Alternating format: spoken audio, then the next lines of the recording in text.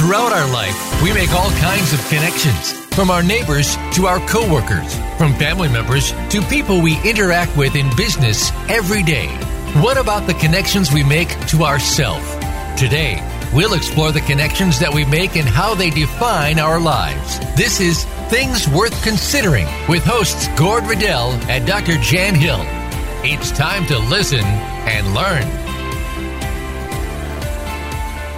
Hi, and welcome to this hilariously funny, we hope, episode of Things Worth Considering. I'm your host, Gord Riddell, and I am here with Dr. Jan Hill, as always. How are you, Jan? I'm great, Gord. Are you great? I'm great. Are you joking? Everything you ever wanted to know about humor? I'm fantastic. Cool. I like humor. You like humor. Great. You used to be a stand-up. I did. And then now you sat down. I sat down. Could see that one coming. Exactly. Humor is such an important part of our lives. Now, I'm not a joke person per se. I'm a storyteller. I hopefully tell funny stories with funny outcomes or whatever. Now, how did I get there? Is because I was trained that when you're a speaker, you have to either make them cry or make them laugh, but that you've got to give some sort of an emotional response out of them, and then they'll remember what it is that you're talking about, especially when I'm teaching. Yes, that's actually true, and there's a significant amount of data that actually indicates that your cognitive capacities increase when you are emotionally engaged. So Exactly. if you're laughing your head off, or in fact, if you're angry, you have a tendency to remember more. Yes, and I do that to all my students. Either you anger them, angry at me, or they're laughing. The odd one is maybe teary-eyed, but it's that emotional response. Okay, so here's my joke. Okay, and it's clean. Okay, all right, it's clean. So there's these two women, and they're sitting outside, and it says, dear, I'm having a lot of big trouble with this new computers, the password thing. I can never remember it. She says, I know exactly what you're talking about, but I got my grandson to take care of it. Oh, what did he do? Well, I always kept getting error messages. Whenever the passwords, I could never remember anything. So now the computer tells me what it is. Oh, how did you arrange that? Well, it always keeps coming back and it says, I can put in anything and it comes back and it says, your password is incomplete.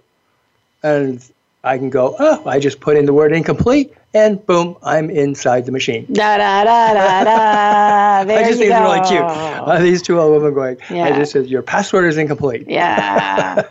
I'm also, one to see, like that was particularly funny for me when I saw the two old ladies, which is hence where the accent. The two Scottish old ladies. The two Scottish old ladies. Right. Sitting somewhere in Scotland who probably hate computers. Right. And, in their wellies. Exactly. No, with sheep all around. They were wearing very chic dresses, yes, of course. Yes. They were out in public. Yes. Yes. What about you? You got a joke? Oh, yeah. I got a million jokes. I got a million jokes, dude. Okay. So teacher is sitting in a classroom teaching his student math. And the teacher says, if I gave you 2 cats and another 2 cats and another 2 cats, how many cats would you have? And the kid says, 7. And the teacher says, no, listen carefully. If I gave you 2 cats and another 2 cats and another 2 cats, how many would you have? And the kid says, 7. And the teacher says, okay, let me put it to you differently. If I gave you 2 apples and another 2 apples and another 2 apples, how many apples would you have? And the kid says 6. Teacher looks around, scratches her head, and says, okay. Now, if I give you 2 cats and another 2 cats and another 2 cats, how many cats would you have? And the kid says 7. And the teacher says, kid, what in the heck where do you get the 7 from? And the kid says, because I already have a freaking cat. That's funny. I think that's funny. I think it's funny. Yeah. I think it's funny. I mean, there's so many different kinds of humor out there, isn't there? There is. There's lots of kinds of humor. And, it raises this question of what is humor, right? And humor is really a historical term that actually comes from ancient Greeks who thought about sort of the state of balance, our emotional balance, as being related to sort of the balance of fluids in our body. You mean it's not? I know, shocking as it is, right? So if there was a balance of fluids in our body, we would be able to control our health and our emotion. And this could actually be affected by outside sources, like a draft or something like that. You know that idea that you're not supposed to sit with wet hair by the open window? Exactly. By a draft? Yeah. So that's because this idea is that the world is filled with humors, or that kind of draft will affect our humor. And so when they say you have a good sense of humor, what they're really saying is that some outside force has upset the balance of rationality in your body, the balance of emotions, and you've been sort of overcome with something giggly and silly, something from the outside. Really? Yeah. Now, see, I was always like, oh, if you sit in that draft, you're going to wind up with a sore neck or nobody said you'd be having a good time. Yeah, I know. But you know what? I think it's also contagious. Of course it is. It's really contagious. When I was little, my brother and I, we would be in the back of the car and we would start I couldn't even tell you what. We'd start to giggle and to laugh to the point where we couldn't even look at each other. Yeah. And we would be laughing so hard. And then that would upset probably my mother or my father. And then my father would be like driving. And he would be, the other hand would be behind his back trying to grab one of us in the back seat while my mother's yelling, Jim, watch it. Yeah. Because sometimes what's funny, right, is somebody else being funny. And this has a lot to do with observation and distance, right? We're going to talk about that shortly for sure, right? Because that's a component of what's funny. Because right? we used to just nonstop laugh. And then, of course, it came to, if you don't stop laughing, by the end of the night, someone's going to be crying. Right. Well, of course they will, Ma, because you're going to hit one of us. Yeah. Too much silliness. Too much clowning around. That's right. So this is what we know from our personal experience about humor, right? Is that it's affected by lots of things like culture, like maturity, like education, intelligence, social context, right? And habit, among other things, right? Especially social context. That's really big. Exactly, right? Yeah.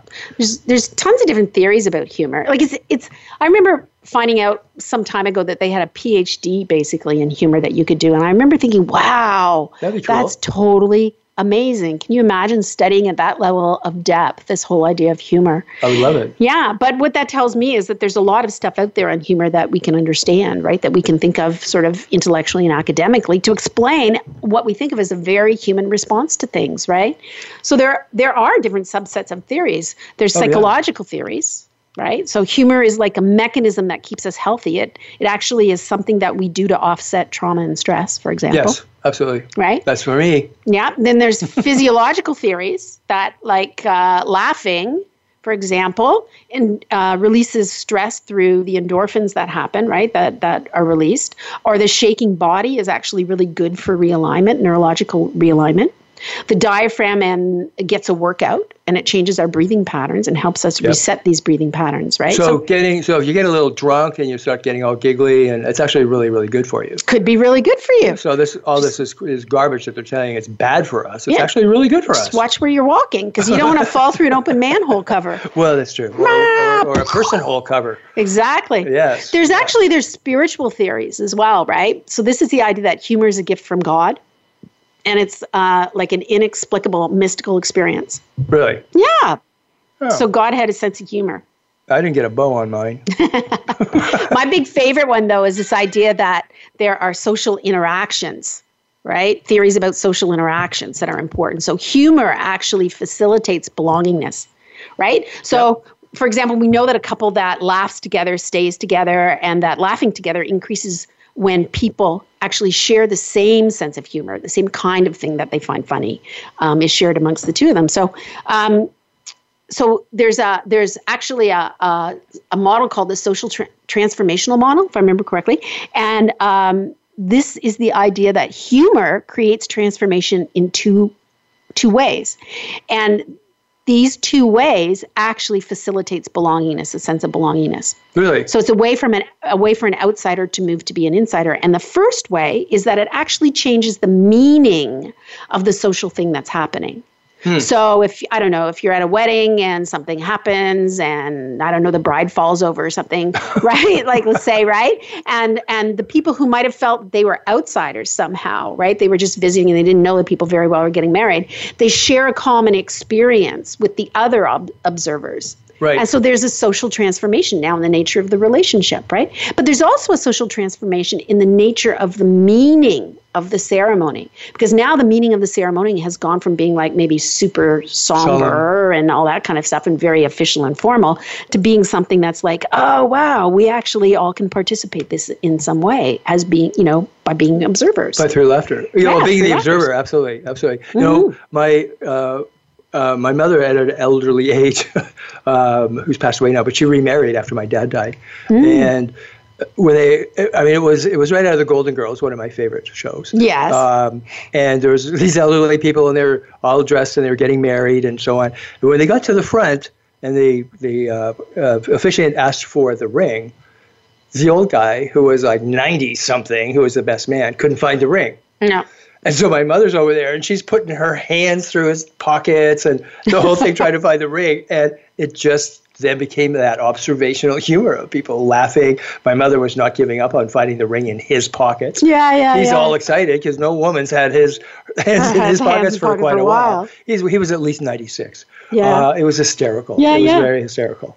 Yeah. But yes, that's that observational piece. And certainly I know that when since I work with groups, and so do you, with classes and so on, that laughter that you begin to initiate at the very beginning of the year, that becomes such a bonding source. Totally builds community. Yeah. Totally builds community. Yeah, I have to definitely attest to that one. And here's another thing about that, like just a little factoid, is that laughing produces endorphins, which actually make information travel faster through the brain. So this goes back to this idea that it facilitates learning. Really? Yeah. Really interesting. But that's the whole emotional thing that I talked about at the very beginning. Exactly. And, the tragedy, one of the tragedies, I suppose, is that if you can laugh while you're learning it, wouldn't it be nice if you can laugh while you're on the test, recalling it? Exactly. But you can't because the test is this really somber occasion. I know. Highly stressful. A gentleman who I've worked with and way in the past has a book out called Zero Trance, Dr. Adam Crabtree. And he, in this book, and the study that he did was to look at the state that we're in when we learn is if we can replicate that state, we will have full recall of what's going on. So I thought, well, you know what? I learned mostly French when I was drunk. So if I got really drunk, I'd probably do well on my French exams. Exactly. Well, learning theory is all caught up in that too, right? And this is one of the reasons why, students bring their laptops to school and they plunk away and they put all the information in, or they read the PowerPoints or whatever, but they don't actually physically write. And then when they have to go in and physically write out a test, they don't have access to the actual mechanism of recall that, like, their recall system is not the same as the input system. And so their recall isn't as high. Interesting. Yeah. Like 15% of less, right? So it's like your 80 just became 65. Yeah. Yeah, exactly, right? Well, I certainly know that some of the studies show that taking notes by hand, forget typing them in, taking notes by hand is the best way to learn. I totally agree. Yeah. I know that when we do any exercises in therapy or whatever, it's to handwrite a letter. If you're doing a letter exercise, say. Typing it out is not going to have the same impact, and doing it in your own language too. Exactly. Yeah. Because humor is so specific culturally. Yeah. When we talk about that. Totally. Someone from another country is not going to get my sense of humor. They're going to think, this guy is really weird. And I can see that in our foreign students, that are like, what? Yeah, don't get that. Exactly. Yeah. Yep. So here's some little factoids that are kind of interesting. 90% of men and 81% of women report having a sense of humor is a crucial characteristic when they look for a romantic partner. I agree. Okay. Humor and honesty were the two highest ranked attributes. I agree. Humor becomes more important in a relationship as commitment grows. Oh, God, yes. Right? Because it helps you be resilient, among other things. So women rate humorousness, or humor in men. Is humorousness a word? I just heard myself say it. Anyway. I don't know. It is now. It is. It sounds like ridiculous. It's a ridiculous word. So women rate humorous men more desirable than non-humorous men. I could see that. Yeah, but only if they are ranked the same on attractiveness. Interesting. Yeah. Okay. Men don't consider humor significant in a relationship and still rank attractiveness as their top priority when they're thinking of a woman. Well, of course. There we go. No big surprise. I don't agree with that at all. Humorous people are perceived as less intellectual than non-humorous people. Okay. And we're going to talk about this because it depends on what kind of humor. Humor it is, yeah, absolutely. Right? Absolutely. Because if I said something like, Helium walks into a bar and asks for a drink, and the bartender says, sorry, we don't serve noble gases here. And then Helium doesn't react. Bah, ha, ha, right? Like, what does that convey, right? maybe it might convey a certain kind of intellectual capacity. Chemistry class. Exactly, right? And people who use self-deprecating humor are perceived as more desirable, especially if they're actually physically attractive. Really? Yeah. Interesting. Isn't that interesting? Yeah. Because some of the really big names, I'm thinking of women that run in mind right now, would be Phyllis Diller and Joan Rivers. Both of them did such amazing deprecating humor that it was like, wow. And they were, huge, absolutely huge. Well, there's a gender component to that too, right? Because self-deprecation as the primary delivery mechanism for humor is female specific. It's more accepted for women to do that than it is for men. Because I couldn't even name a man right now. Yeah, there you go. Cool. On that note, because we're going to have to look that up. We are going to take a break here, and you're listening to Things Worth Considering, the funny side of the world. And we will be back right after these messages.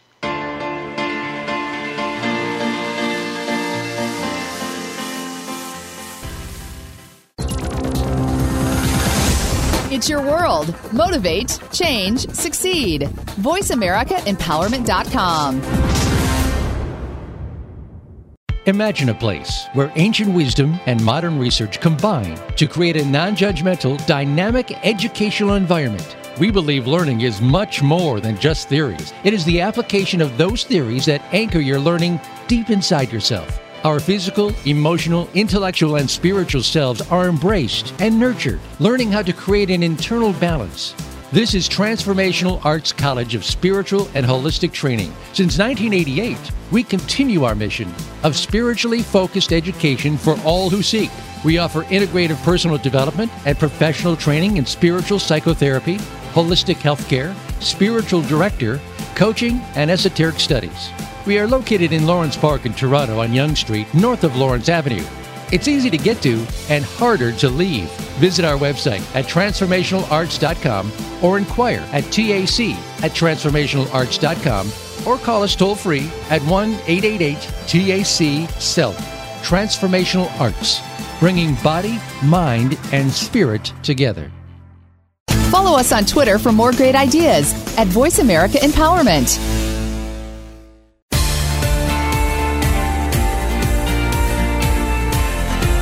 You are listening to Things Worth Considering with Gord Riddell and Dr. Jan Hill.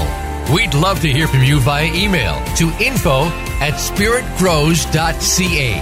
That's info@spiritgrows.ca. Now, back to Things Worth Considering. Hi, welcome back to Things Worth Considering. I'm Gord Riddell, and I'm here with Dr. Jan Hill, and we're discussing everything you ever needed to know about humor, and it's worth considering. So, where are we? We're going to talk about the McMaster study. Yes. Well, I don't know much about that one. Yeah, this is really interesting. So over at McMaster University, they studied humor, and they studied the social implications of humor, and they studied... They're so progressive there, you know. I know. Great They're university, so funny. Actually. Yeah, they are really great. So here's their findings, basically, and this is kind of a bit of a shocker. There was no evidence that suggests that men actually prefer a humorous woman over a non-humorous woman, or that, in fact, women prefer humorous women over a non-humorous woman. So there doesn't seem to be, if you're a female, there doesn't seem to be any social impact of being funny or not. Wow. Right? In terms of desirability, right? However, women will choose, as I had mentioned before the break, will choose a humorous man over a non-humorous man, even if they perceive that guy as being less intelligent and less honest. Right? Okay, so say that again, just so we all got it. So if you have a humorous guy who is perceived as being less intelligent and less honest, women will still choose him over a non-humorous guy who they perceive as being honest and intelligent. Really? Scary, huh? And this is true. This is the kicker. This is true even if the woman choosing the guy doesn't actually find the guy funny. Oh, that's tragic. Yeah. So it's if the guy thinks he's funny. Right. Right? He laughs at his own jokes. Yeah. Like me. Yeah. There we go. Right. So this is the really weird thing is, what's the social message there, right? Is that guys just go out, take a risk, try and be funny, and life's a charm. Get the girl every time. You'll get the girl every time. Really? Exactly, right? Isn't that interesting? Actually, it is. It is. But a woman being humorous has no value. Right. Really? Yeah. Unless she's a really good stand-up. Unless she's a good stand-up, right? Which it kind of explains, right, why it is that women comedians, up until relatively recently, right, like women comedians and the popularity that they have now is a relatively new thing in the world of entertainment. Oh, absolutely. Right? Absolutely. I mean, people, like I just mentioned her, like, Phyllis Diller and so on. I mean, they really broke the doors down. Yeah, Lucille Ball, right? Oh, she was hysterical. And they demonstrate a certain kind of humor. We're going to talk about those kinds of humor in a second, but let's talk about the styles of humor that people have. Okay. Yeah. All right. So people who use jokes, as I said, I'm not really a big joke teller. Occasionally I might hear one that'll crack me up, but then I can't remember the ending. Mm-hmm. So that's an affiliative style, right? Yeah. Okay, so that means that it establishes a connection between people. That I tell something, and either people have to be part of my circle somehow in order to be, or my culture, or whatever that circle might be. Yeah, or they're trying to reduce tension or something. Yes. Right. So in your in-group, you'll tell a little joke or something like that, right? Right, because otherwise people will start getting serious. Guys do this all the time. Right.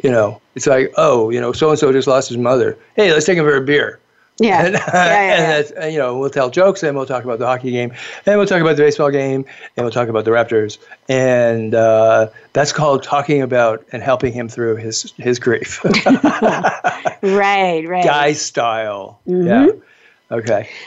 Then there's self-enhancing humor, right? A self-enhancing style of humor. So this is where people tend to take a humorous approach to just about everything in life, and they use this perspective to cope with stress.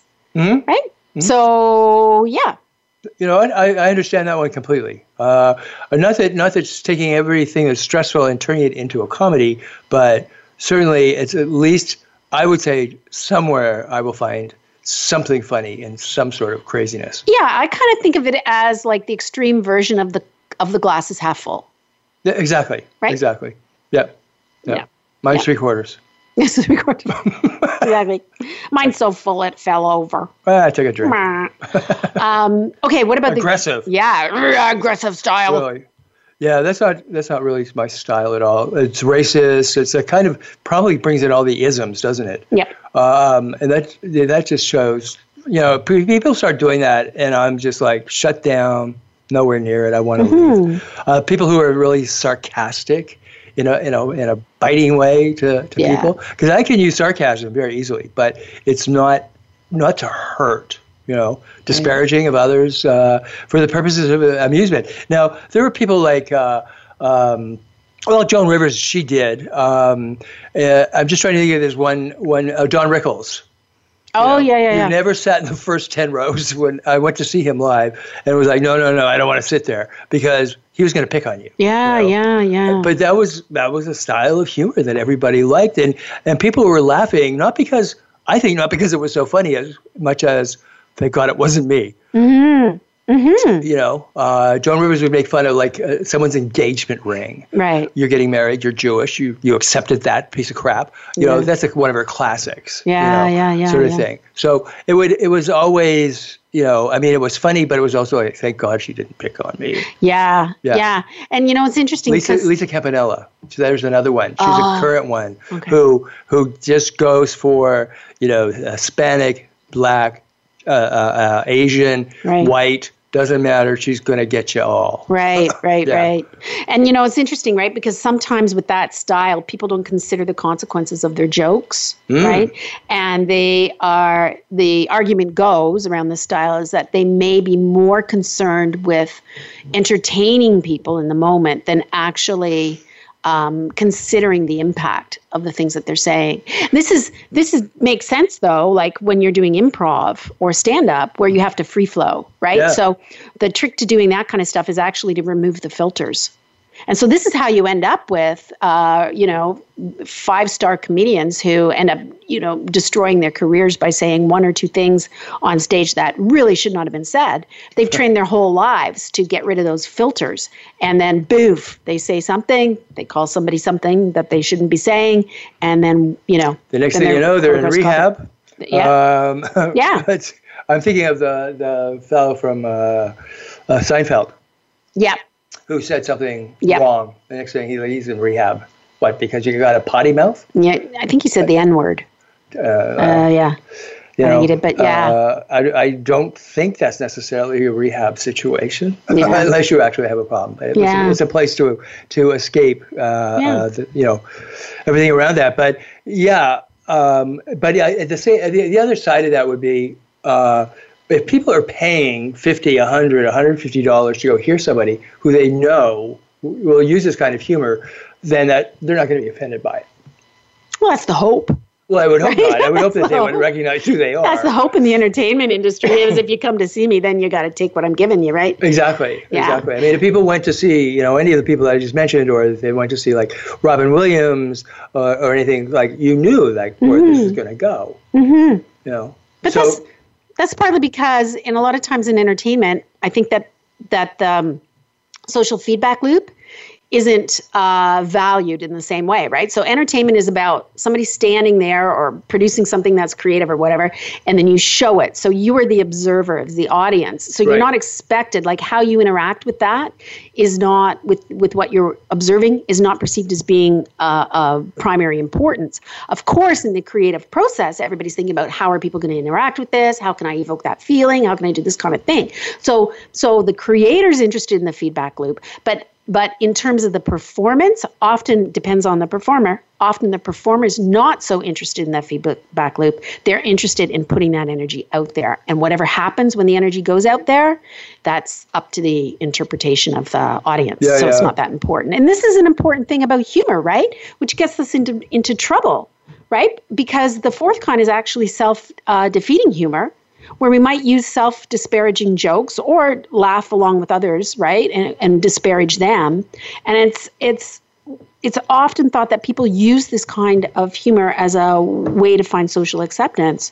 And the idea here is that people have an implicit feeling of negativity, so they use self-disparaging or disparaging humor as a way to release their negative self-talk, right, in a way that make other people not take it so seriously, that their negative feelings so seriously. Well, I think that's one, I guess where I was going with that was that's also sort of the place of bullying. Right, exactly. That's exactly where the place of bullying takes place, is that by basically targeting that person or a small group of people or whatever and doing disparaging comments, then going along with those comments, brings you to that side and separates you from who the target is. Right, for sure. And I just see that as being a place of bullying. Right, and it can be that place, right, where people say, oh, I thought I didn't mean to offend you. And then it's a blame the victim thing, right, where it's like, oh, I'm sorry you're offended by my sense of humor, but it's not my responsibility to, filter my sense of humor, or curtail it, or to manage it at all, right? Yeah, that's a cop-out. Exactly, right? Yeah. If you have to apologize for what you just said, then there seems to be some intent behind it. Yeah, then you've forgotten too about the social interactive nature of humor. Yes, right? Yeah, and it's humor carries so many different elements to it in terms of how we interpret it. Yeah. So let's talk about types of humor, because I want to talk about humor like in the therapy area. Okay. Or even in a classroom, like it can like devastate people, and it can also lift people up. It's a really intuitive element that has to be in play there. I love physical humor. Yeah. That to me, it makes me laugh. Lucille Ball remains the queen of all times. She's still, it's just amazing. She is still, all of these years later, is still on the air. Yeah. I mean, in syndication. Awesome. She's awesome. There wasn't quite as humor, but I thought the Golden Girls were hysterical. Oh, yeah. As well, especially Sophia, the one who played the mother. Right. With that purse. Yeah. That she just carried around and said, and she said whatever hit her head hit her lips. Right. Unedited, and that I thought was hysterical as well. But yeah, physical humor is one of the funniest ones for me. And I think what's important about, like, have you ever noticed that? So somebody, I don't know, falls down a manhole or something like that, right? It's like, it's interesting because when you watch that, it's funny, perhaps. But when you watch somebody else watching that, then it's hilarious, right? Yes. Because it creates an extra distance. And it creates that thing about, so what's actually funny is not so much the person falling down the manhole cover, it's actually the person's response to the person falling down the manhole cover, right? Yeah. Which is part of that human that's experience. That whole facial experience, facial expressions. Yeah. Jim Carrey, he was hysterical what he could do with his face. Oh yeah, exactly, right? Yeah, there's some that just that look or a stare or something can just be, to me, can just be so hysterical. Yeah. With their faces. Yeah. Then there's the illogical ones. Monty Python. I know. Hysterical. The Silly Life Walk. of Brian. Oh. So irreverent, blasphemous, and it's hysterical. I think probably everybody of a certain age has their favorite Monty Python moment. Yeah, Mine's the Silly Walk. Oh, there's the Silly Walk. That's hilarious, right? Exactly. Mine was the Life of Brian, where the three wise men arrive for Jesus, but they get sent over to another manger, and there's Brian. Yeah. And so they end up following Brian around, and then Brian is crucified at the end. And it's one of the funniest, weirdest things that I've ever seen. I love it. Exactly. Yeah. And then another type is improvisation, and we've kind of talked a bit about that. But part of what makes improv funny is that we actually know as the observer that it's not planned, right? So the idea is that we consciously believe that we're not being manipulated the way a planned humorous thing would be manipulated. Absolutely. Right? I loved when I studied improv. Yeah. And you know who's a master? The absolute master is Tim Conway. Yeah, he's hilarious. Tim Conway on the Carol Burnett show, The Dentist, hysterical, and when he does his Siamese elephants. It is such... both of them are so funny. You can get them on YouTube and look them up. But yeah, Tim Conway, he was a master because nobody knew in any skit where he would suddenly take off and go into improv. Well, right, and that's part of the magic of improv, right? Is we're actually watching somebody else's process. So, don't you find yourself watching improv artists, hoping, especially if they're interacting with one another, right? Hoping that they're going to start laughing. Yeah, absolutely. Right? I mean, that's what you're watching with the Carol Burnett show. Is you're watching them crack up. Yeah, exactly. Yeah, absolutely. Another type is wit or wordplay, right? So this is puns and twisted language, right? Okay. So did you hear about the chef that died? He passed away. That's an old one. What about this one? Why are frogs so happy? Why? They eat whatever bugs them. Okay, you know what? That's funny. That's good observation. Yeah. What about this one, Gord? Gord, would you like to be the sun in my life? I would. You're supposed to say yeah. Okay. Okay, yes. Yeah. Then stay 92.96 million miles away from me. Right? All right. Observational. Jerry Seinfeld. Yep. A show about nothing that was hysterical. The ability to poke fun at everyday life. Yes. Right. And that's what I love. That's what I love to do as well. Is how we get so worked up over such ridiculousness. Right. How about toilet humor? Toilet humor. Sex humor. Yep. Exactly. Yeah, that's real popular, especially with guys. Yep. Although I've heard some pretty bawdy ones from women too. That's what they call bodily humor. So humor about bodily functions or whatever. Yeah. And dark humor.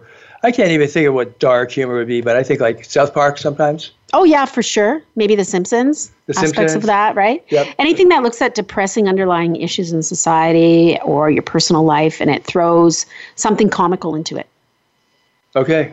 You know what? We're going to come back and we're going to shed some light on the dark side of humor. And we'll be right back to Things Worth Considering.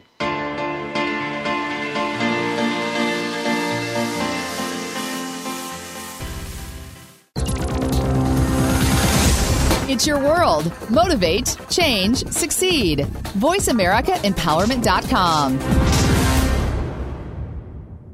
Imagine a place where ancient wisdom and modern research combine to create a non-judgmental, dynamic educational environment. We believe learning is much more than just theories. It is the application of those theories that anchor your learning deep inside yourself. Our physical, emotional, intellectual, and spiritual selves are embraced and nurtured, learning how to create an internal balance. This is Transformational Arts College of Spiritual and Holistic Training. Since 1988, we continue our mission of spiritually focused education for all who seek. We offer integrative personal development and professional training in spiritual psychotherapy, holistic healthcare, spiritual director, coaching, and esoteric studies. We are located in Lawrence Park in Toronto on Yonge Street, north of Lawrence Avenue.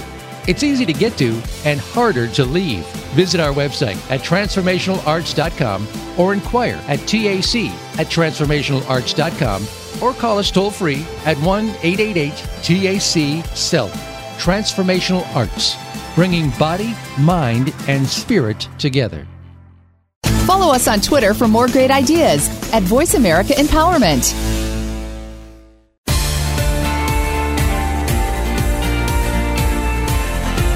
You are listening to Things Worth Considering with Gord Riddell and Dr. Jan Hill. We'd love to hear from you via email to info@spiritgrows.ca. That's info@spiritgrows.ca. Now, back to Things Worth Considering. Hi, welcome back. I'm Gord Riddell, and I'm here with Dr. Jan Hill, and this is Things Worth Considering, and we're talking about humor. Big part of everyone's life, I hope. But we also want to take a look at what does it mean to be humorous? You know, having a humorous life. Yeah, exactly. I don't know. Humorous life for me is you know, it's like that optimism, pessimism, half full, half empty. I think it's a choice. Yeah. You know? Well, your life. What's going on? I try to find somewhere some sort of humor in it. Yes. Somewhere down the road, I'm going to be able to turn this into a story. Right. Your life to me, Gord, is a joke. Dum-dum. Dum-dum. That What could the hell be do you kind mean of by that? That could be kind of dark humor. That could be very dark humor. Right? Do you think it is in a a way? joke? I don't know. Can you call my therapist? How do you feel? I don't know. Exactly. Call my therapist. Exactly. So how does humor work?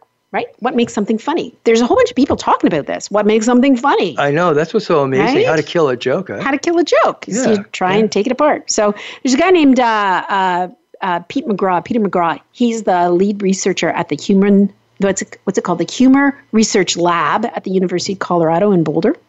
And he's interested in what makes things funny. And he's got this. They smoke a lot of marijuana there in they Colorado might, now. right? You know. And he's got this sort of tidy little theory that he calls the benign violation theory. And what he says is that humor occurs when there's three conditions that are satisfied.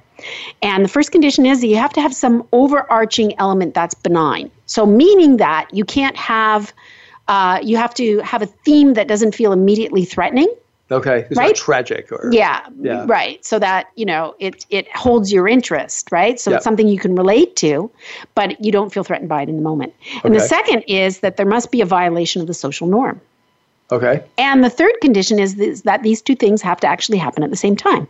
So you have to have a benign observation or something. I will never come up with another joke again, having to work with these two things. I know, right? It's like, and this is the funny thing, right? Because the idea is that we just do it magically. You just make up a funny joke or say something that's funny in the moment.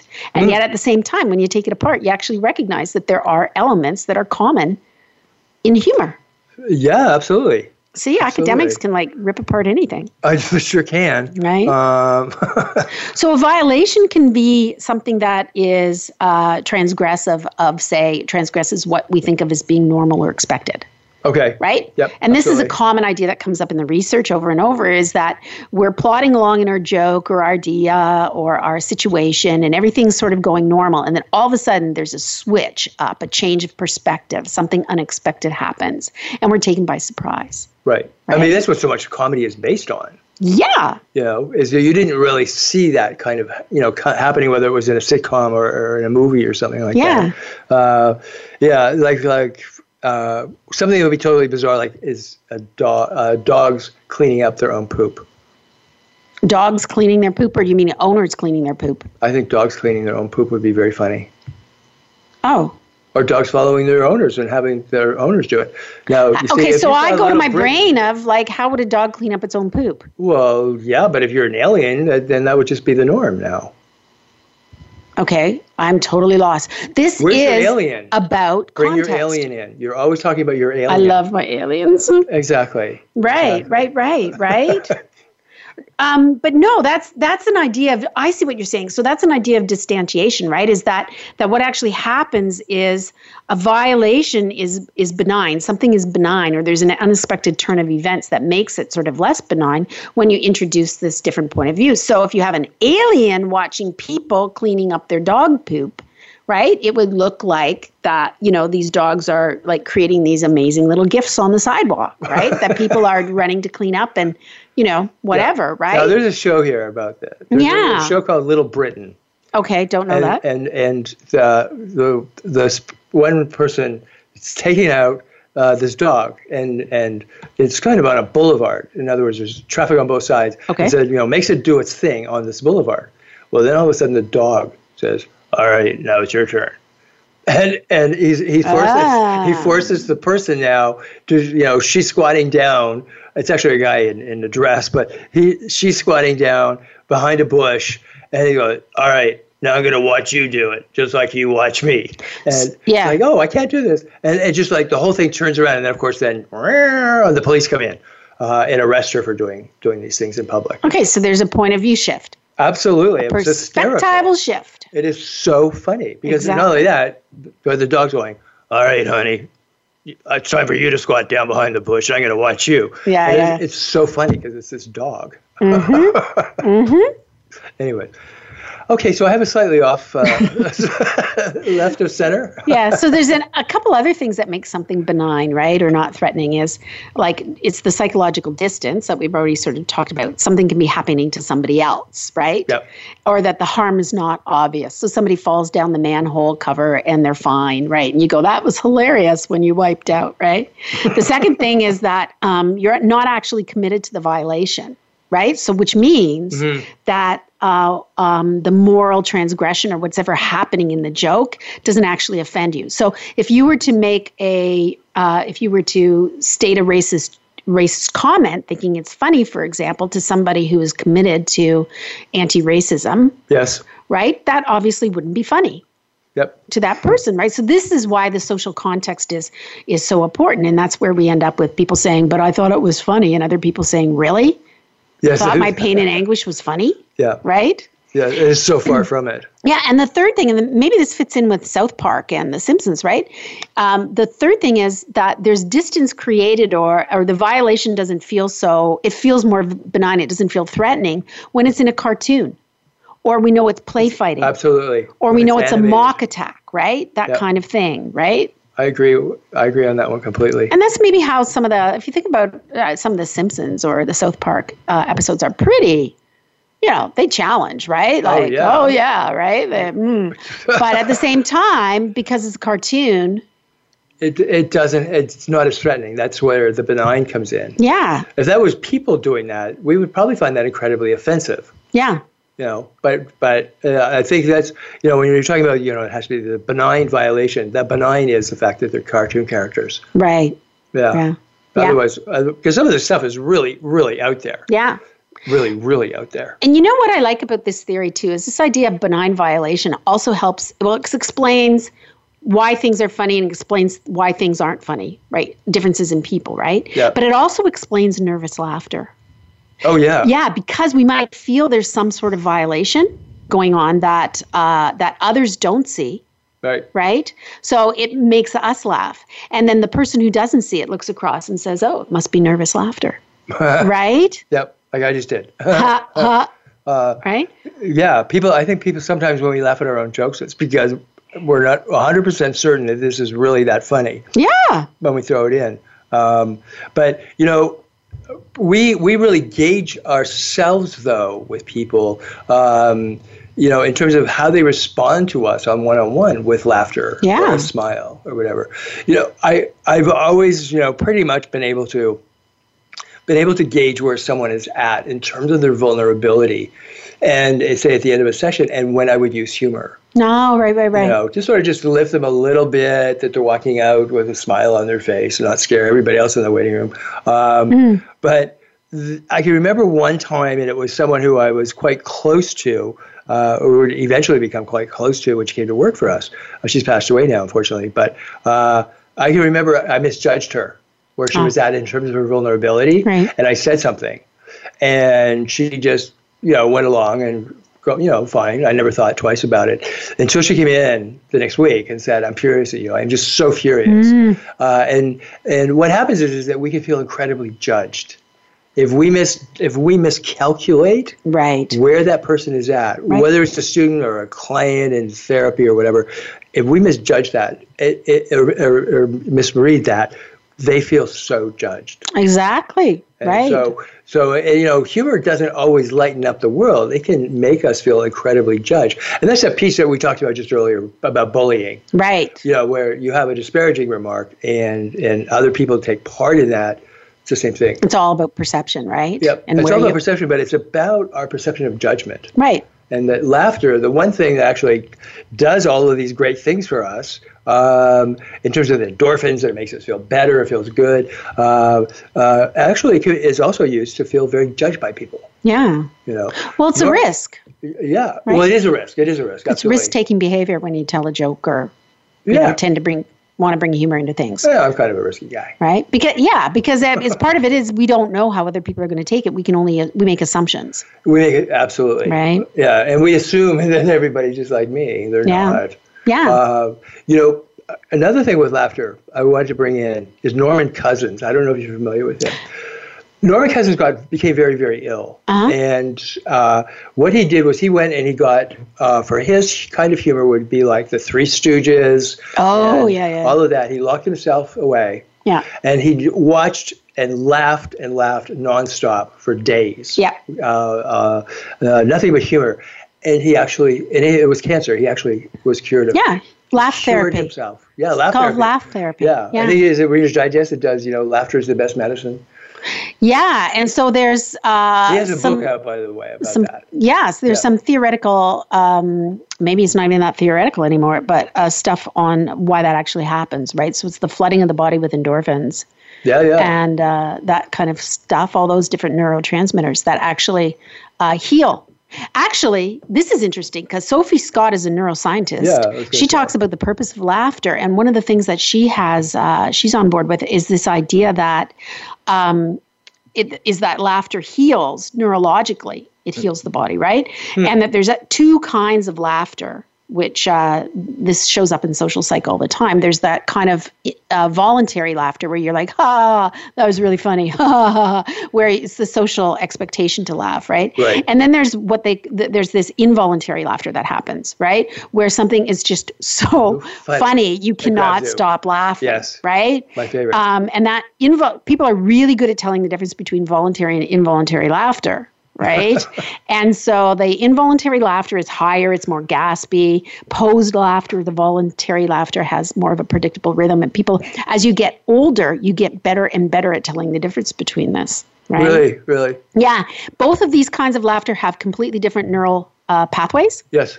And the primary purpose of the voluntary laughter is it's kind of a social laughter. It's to create bonding, right? Which we've already talked about. Sophie Scott's perspective is that this involuntary laughter, the primary purpose of that is actually physiological. It's to heal the body and restore the body. So, wow. And she does animal studies. So chimps laughed. All primates of all sorts laugh. I think she did studies with rats, and I could be wrong about this. Somebody did studies with rats. Rats laugh. And so what actually happens is when you release this, they are laughing at you. They're laughing at us, right? Right? How many of us do you have to kill? But it's this whole idea is that it's the involuntary laughter that actually creates this neural rejuvenation in the body. Interesting. Right? Yeah. You know what makes me laugh lately? What? Like really involuntarily laugh are some of these videos like through Facebook that are about kittens or cats. I know. And they're hysterical when a cat is scared and it just jumps straight up in the air. Yeah. Nothing will make me laugh faster, harder than these little animal things like they're being scared or whatever. But then I do that in my real life. I go up behind animals and scare them. Yeah. So there you go. I know I shouldn't do that. But, I'm just kidding. But no, for some reason that takes me right to a belly laugh. Yeah. Yeah. So here's the thing. When you hear involuntary laughter, you listen more closely, right? And you're looking for additional stimulus. so that you can understand the context of that hilarious laughing, that out of control laughing. So to understand it more deeply, you have to pay greater attention. When you hear voluntary laughter, the brain responds differently, right? Okay. It tries to figure out what exactly is funny in what has been heard. So It doesn't look for additional information. It goes into analytical mode. Really? Yeah. Isn't that cool? And then we can actually start to laugh with that. Yeah, and then you go, oh, I get what's funny about that. Okay. Right? And we're now so part it's more of of the an group intellectual again. process. And we're back to being part of the group. Exactly, right? So that's why late arrivals are always looking so perplexed. Perhaps. Yes. Right? Just you know, my subtle nuance of people who are late and try to get right there in the middle of it. Yeah. There's tons and tons of benefits of humor and of laughter itself, right? So lots of studies suggest that there's more productivity. You think of, especially in the workplace, you think of, oh, I'm so distracted by my laughing. Well, as I said, Norman Cousins, actually was cured. Yeah. Enhances creativity. Yep. Promotes connectivity, right? Boosts the immune. Yep. Boosts the immune. Improves overall health. Lowers frustration and anxiety. Yep. Absolutely. Yep. And you know what? I'm going into frustration and anxiety because we are out of time already. I know, and we still have more jokes. I know. A fast one. Okay, why can't you trust an atom? Why? Because they make up everything. Ba-bum. Okay, and on that note, this is Dr. Jan Hill and Gord Riddell. This is Things Worth Considering, and we hope that you have found something worth considering in our foray into the world of humor. And we'll be back again next week, and we look forward to having you join us then. In the meantime, have a great week. Bye-bye, everybody. Bye now.